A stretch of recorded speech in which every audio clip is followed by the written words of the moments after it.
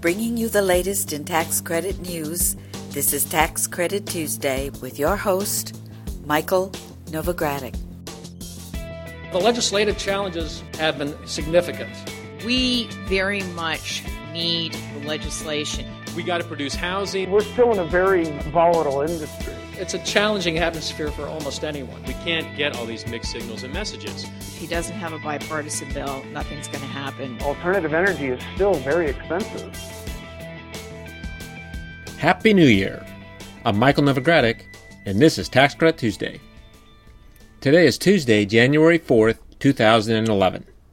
In this first podcast of 2011, I'll discuss some of the first items of business that Congress is likely to consider when it convenes this week. In the low-income housing tax credit discussion this week, I'll examine how states scored in a ranking of their use of Tax Credit Assistance Program or TCAP funds. Turning to new market tax credits, I'll discuss the possible timing of the next round of allocations and applications. In the renewable energy discussion, I'll review guidance released last month by the IRS regarding the deduction for renewable energy under Section 179 Cap D. And finally, in the historic tax credit portion of this week's podcast, I'm going to talk about guidance released by Colorado regarding its conservation easement tax credit. So if you're ready, let's get started with the new year. The new year officially starts for Congress tomorrow, when the 112th Congress will convene. The first order of business will be to swear in the House of Representatives, all 435 members, and to also swear in the 30-plus new members of the U.S. Senate. After that, the Senate and the House will formally elect their leadership. One of the initial legislative priorities of the new Congress will be to address appropriations legislation. As many listeners know, before adjourning last month, the 111th Congress passed a continuing resolution to keep the government operating until March 4th, 2011. All agencies funded by federal appropriations are currently operating under an extension of the resolution that continued funding at fiscal year 2010 levels, when fiscal 2011 began on October 1st. In an acutely deficit-minded environment, it's unlikely that any appropriations for the 2011 fiscal year will contain significant increases. But we will follow the process and update you in future podcasts. Likewise, tune into this podcast each week to hear the latest developments related to legislative issues that will affect the low-income housing tax credit, new markets tax credit, renewable energy tax credits, and the historic tax credit. And during the year, if you have questions about a bill being considered by Congress, or you have topics that you'd like to hear discussed in this podcast, I encourage you to contact us. Send an email to cpas@novoco.com or to me, michael.novogradac@novoco.com. In a related budget item, the Obama administration announced last week that the release of the president's annual budget proposal is going to be delayed by a week. The administration says the delay was caused in part by the 6-week delay in the Senate's confirmation of the new budget director, Jacob Lew. The president's budget proposal is released each year at the start of the appropriations process and functions largely as an outline of his priorities for lawmakers who are under no obligation to include any of its proposals. For the most part, though, it does serve as a starting point for debate, and this year, that debate is expected to include discussions of deficit-cutting measures. Rumors last month did suggest that the president's budget proposal may include some of the suggestions put forth by the National Commission on Fiscal Responsibility and Reform that the president convened last year. In low-income housing tax credit news this week, as many listeners will recall, last year we discussed HUD's plans to reallocate approximately $16 million of recaptured Tax Credit Assistance Program or TCAP funds, recapturing it from those states that did not meet statutory requirements for use of those funds. Each of the remaining states were scored on their use of TCAP funds. The scoring was to determine eligibility for receipt of additional funds from the recaptured funds. Those rankings were released last month on HUD's website, and they've been posted online at www.novoco.com. The reallocation rankings included a number of data points for each state. These data points included the amount of TCAP funds that were allocated, the amount committed as of December 18, 2010, the amount actually dispersed as of December 18, 2010, as well as the number of total TCAP committed housing units and the total number of TCAP completed housing units. And then there's other information as well. These categories were then translated into 3 scores. There was a commitment score, a disbursement score, and a percentage of units completed score.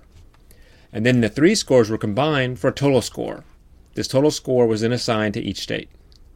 Now, based on these scores, the top 5 ranked states are Rhode Island, Iowa, Puerto Rico, Minnesota, and Idaho.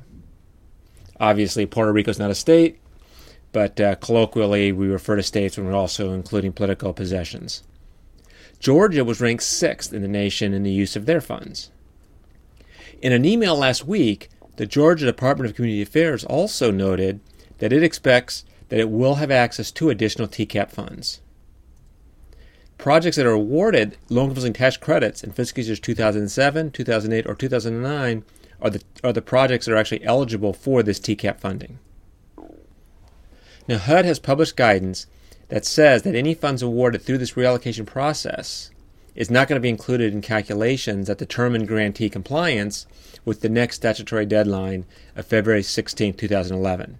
And that's the deadline by which time TCAP grantees, namely the states, must have expended 75% of their TCAP allocation. These reallocated funds, and all other TCAP funds, though, must be expended by the February 16, 2012 deadline. And if not, they'd be recaptured by HUD and then returned to the Treasury Department. Now, we're going to continue to monitor notices from HUD, and we'll update our listeners once we know which states received reallocated funds, as well as knowing how much each state did receive. In new market tax credit news, the big news continues to be the impending announcement of the 8th round of allocations. We don't have a specific time yet, but we do expect it to be in the next several weeks.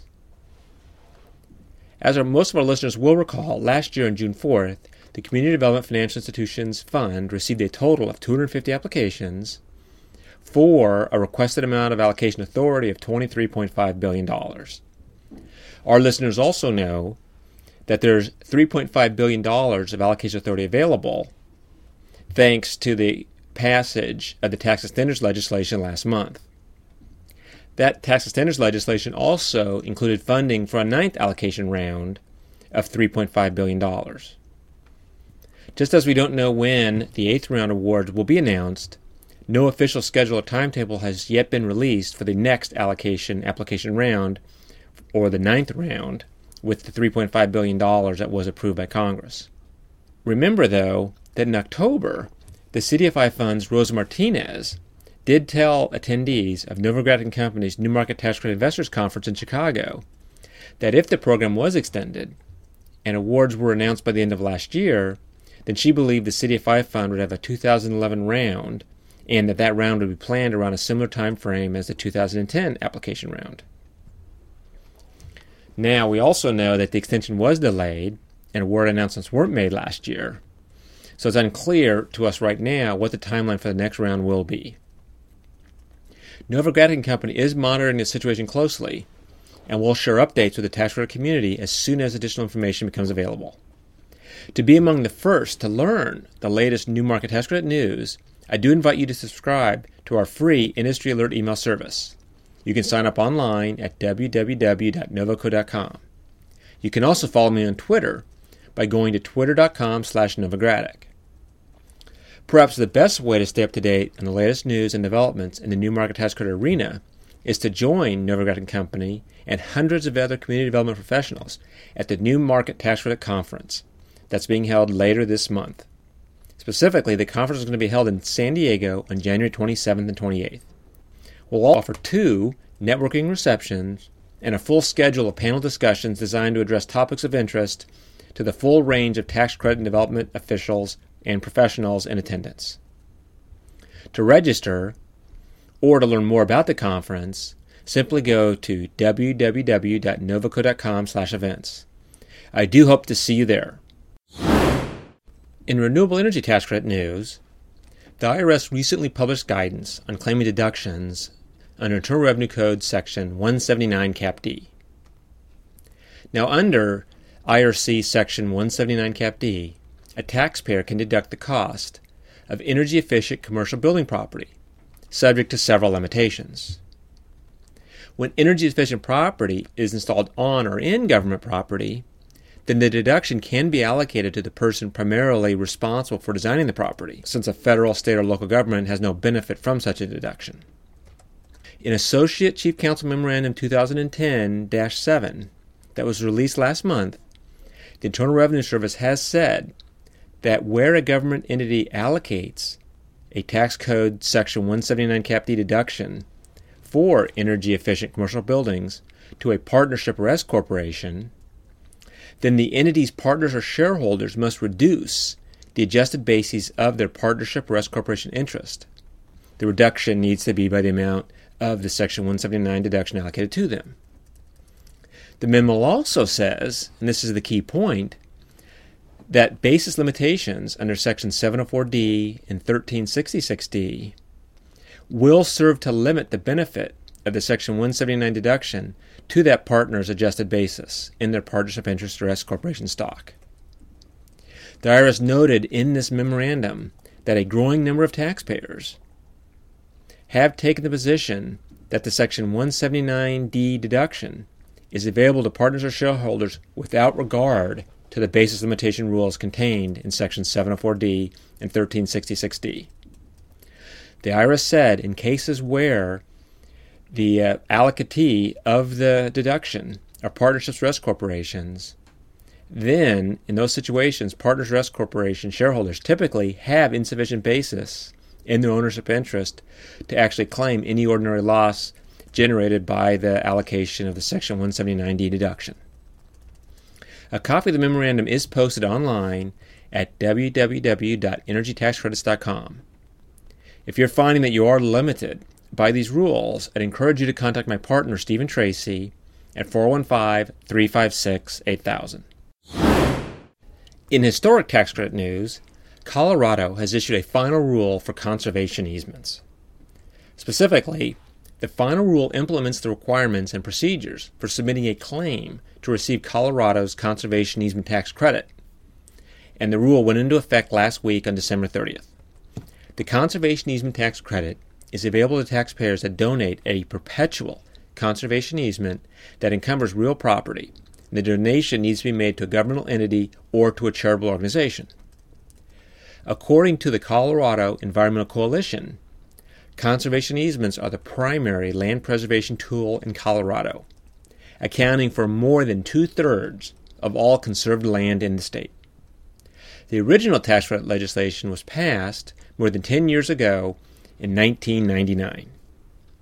Conservation easements are sold or donated by private landowners to not-for-profit or governmental entities. Property owners may continue using their land subject to these easements. However, they have to give up certain rights, such as the right to develop or subdivide. In exchange for the donation, the landowners receive a transferable income tax credit for 50% of the fair market value of the conservation easement, up to a maximum of $375,000. The amount of the donation, however, must be supported by a qualified appraisal and must comply with several other aspects of state and federal law. The tax credit is limited to donations that qualify as qualified conservation contributions under Internal Revenue Code Section 170H. To claim the credit, a taxpayer does have to have a valid deed of the conservation easement. Now, a list of the documents that have to be included in a claim for a tax credit certificate, you should look to Regulations 725-4.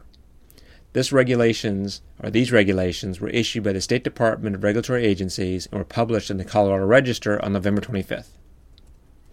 I also note that under the final rule, a credit cannot be claimed prior to the year for which the tax credit certificate is actually issued. Well, that brings me to the end of this week's report. Please join me again next week. Among other items, I'm going to discuss the numerous provisions that were not, those provisions that were not included in the tax extenders package that was enacted late last year. I'll also review the likelihood of such items passing this year. This is Michael Novogradac, and I'll be back next Tuesday. Thanks for listening.